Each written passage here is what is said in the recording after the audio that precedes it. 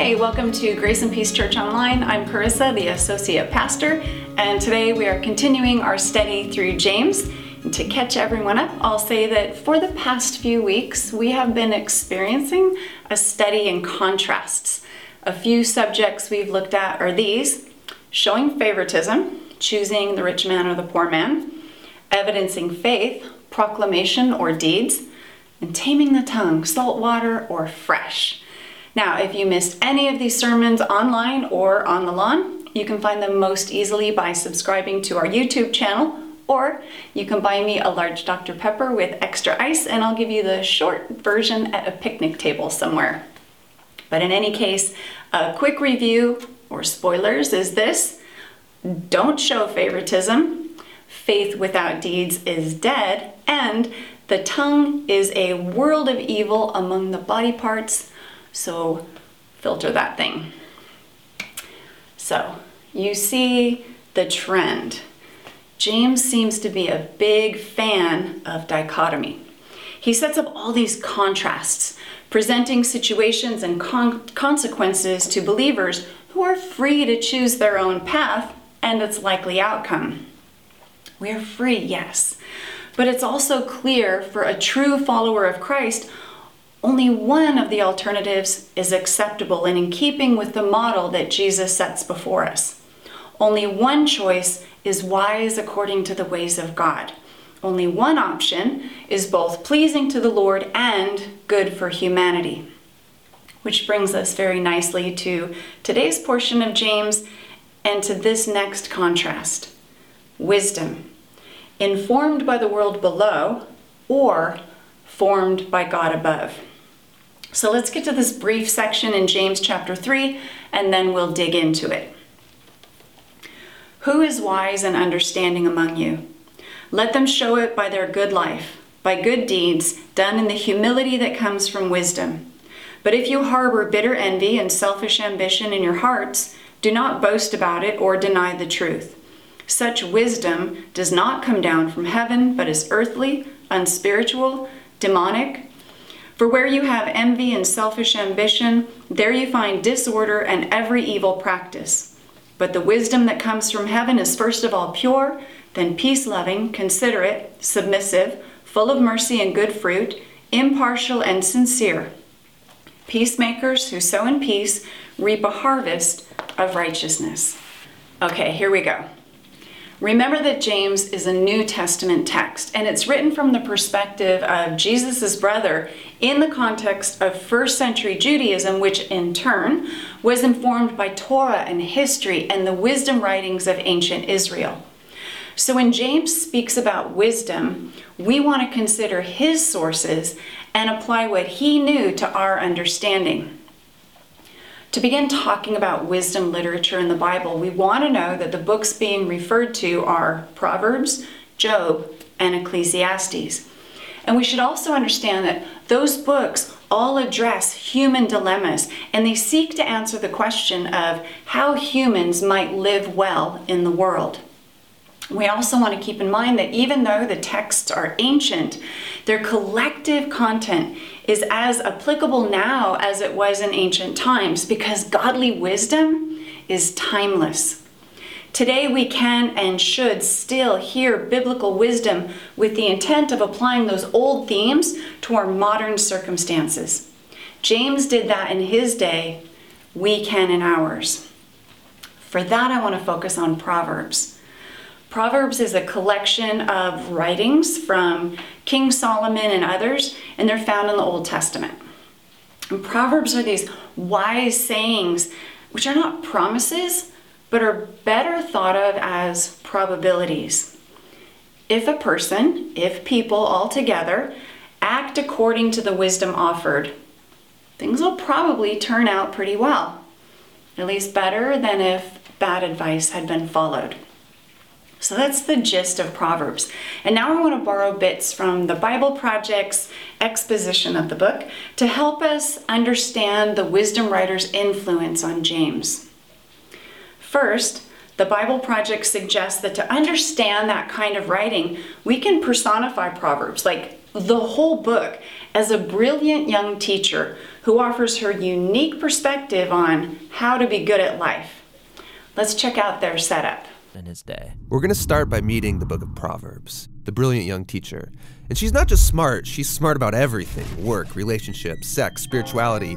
She has incredible insights, things you wouldn't see on your own. Yeah, she would be the perfect friend to have around when you need really specific advice. I think that's an excellent and appropriate view of Proverbs. Wisdom literature is personified in this video as teacher and as a female, not as an artistic device, but because that was the depiction of wisdom in Hebrew scripture. Listen to Proverbs 8, 1 through 8, and to wisdom's introduction of herself. Does not wisdom call out? Does not understanding raise her voice? At the highest point along the way, wisdom takes her place where the paths meet, beside the city gate, leading into the city. She cries out at the entrance. She says, "People, I call out to you. I raise my voice to all human beings. You who are childish, get some good sense. You who are foolish, set your hearts on getting good sense. Listen, I have things to say that you can depend on. I open my lips to speak what is right. My mouth speaks what is true. My lips hate evil. All the words of my mouth are honest. None of them is twisted or sinful."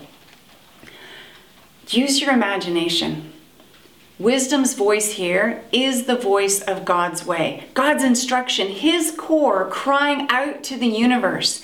It's at the city gate, accessible to everyone and just waiting to be received and acted on for the good of all. That is the wisdom James knew, and the wisdom that he was recommending to the church in his day and ours.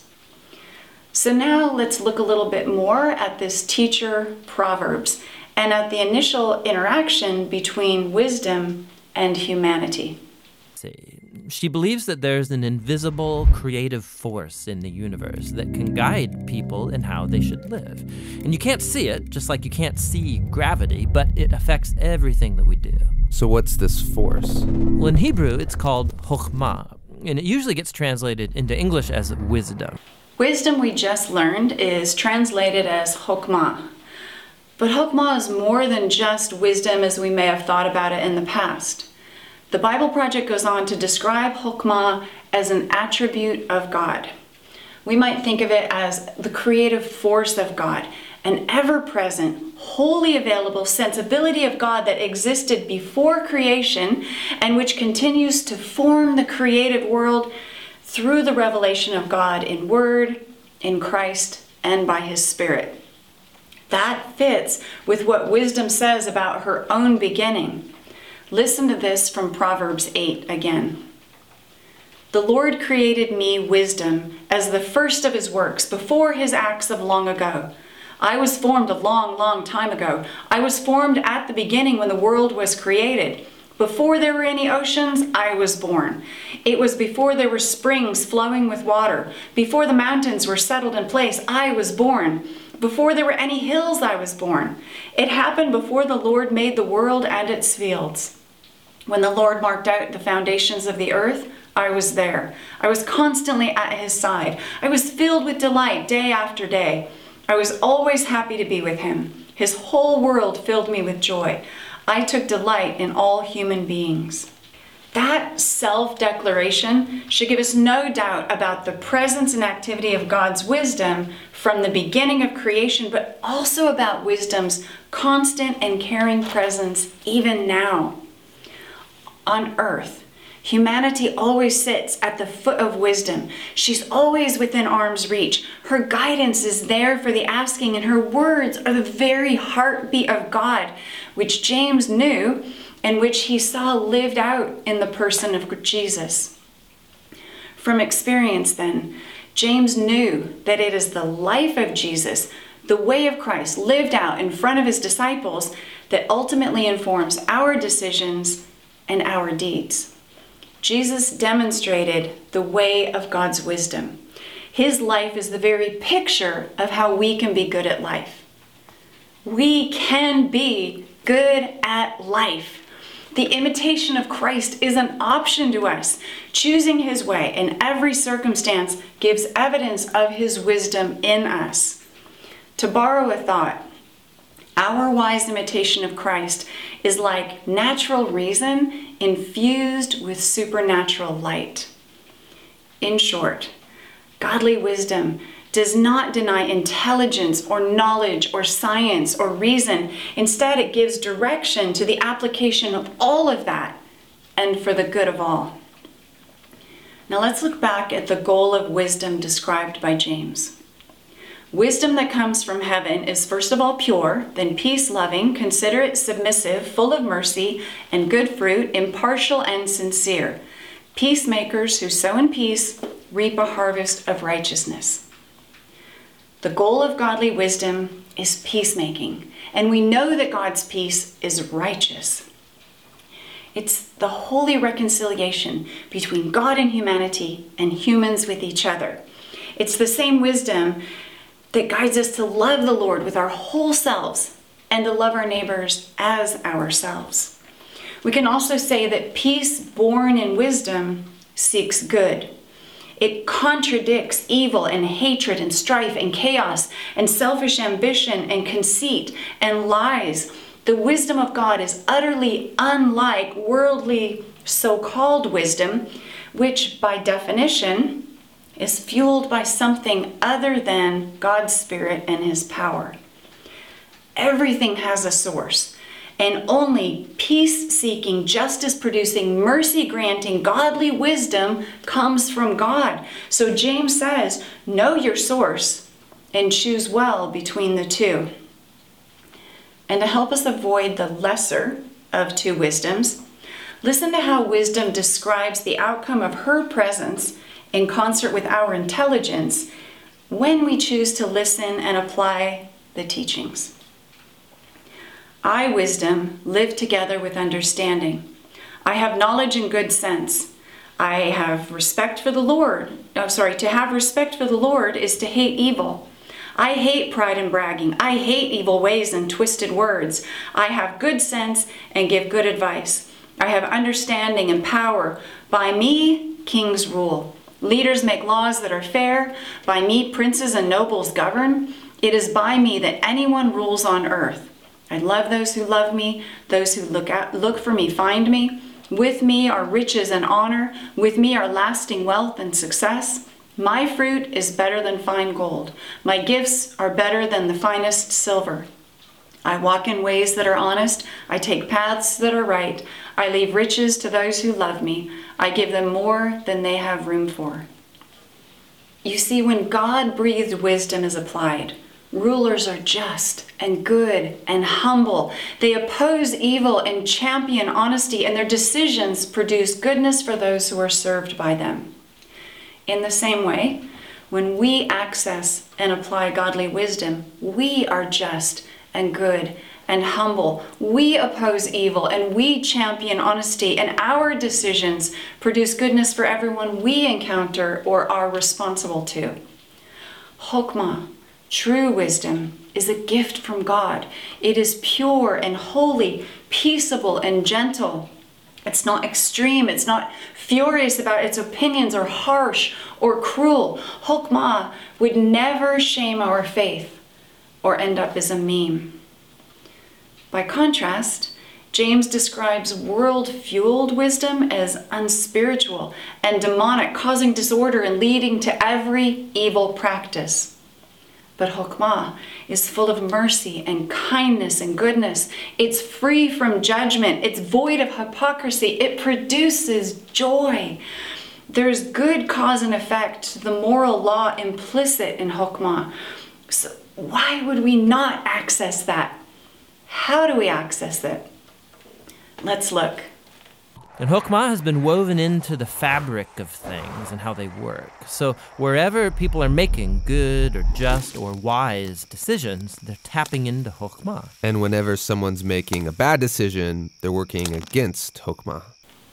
So Chokmah, God's wisdom, is right here. As the narrator said, Chokmah is woven into the fabric of the universe. I would argue that the wisdom of God is revealed in creation and in His written word. It's revealed in the person of Christ, and it's afforded to every God-fearing person by virtue of the Holy Spirit, who is given to everyone who worships Christ and wholeheartedly follows His ways. To demonstrate that, the evidence of a believer being in possession of Chokmah can be described this way. Yes, in fact, Chokhmah in Hebrew isn't simply intellectual knowledge. The word is also used to describe a skilled artisan who excels at their craft, like woodworking or stonemasonry. So you show you possess Chokhmah when you put it to work and develop the skill of making a good life. You show you possess Chokhmah when you put it to work and develop the skill of making a good life. And that rather proverbial statement to me sounds like classic James. James was a faith practitioner who says that we should filter our options through wisdom to the end that we would choose God in all circumstances, then combine our faith in God with godly deeds that glorify Him in all things, animating our declarations of faith for the greater good. And to that, the Bible Project says, yeah, let's do this. Let's go find some wisdom. And wisdom herself says, yes. Choose my teaching instead of silver. Choose knowledge rather than fine gold. Wisdom is worth more than rubies. Nothing you want can compare with her. So that's the action step I'm recommending this week. Find true wisdom. And this, choose wisdom, which may be more difficult, but practice makes perfect, and apply wisdom. But for that to happen, effort and intention will be necessary. Study the way of Jesus, read His word, receive His Spirit, apply His reason to your situation, any situation. Knowingly seek goodness and mercy in every outcome, and live into His good guidance, His Chokmah always. And to that end, if I may suggest a reading challenge to help our efforts, there are 31 chapters in Proverbs, and 31 days in each upcoming month. So how about one a day? Read one chapter from Proverbs daily. One chapter, 5 minutes of your time to hear the voice of God and to let wisdom supernaturally illuminate your natural reason and set you on the path of peace. It's up to you. But remember this, wisdom, Chokmah, is an attribute or even creative force of God. Whenever people are making good or just or wise decisions, they're tapping into Chokmah. Wisdom is available to anyone who will listen to her and learn from Christ, and you show you possess Chokmah when you put it to work and develop the skill of making a good life. So, choose wisely. I hope that we all go find some wisdom, take possession of it, and put it to the work of getting good at life, making every effort to live in peace with everyone and to be holy. Amen, and grace and peace. Rejoice in knowing that we never walk alone. Know the grace and peace of Christ walking beside us, guiding and protecting us. Share this comfort with one another and feel His presence each moment of each day. Amen.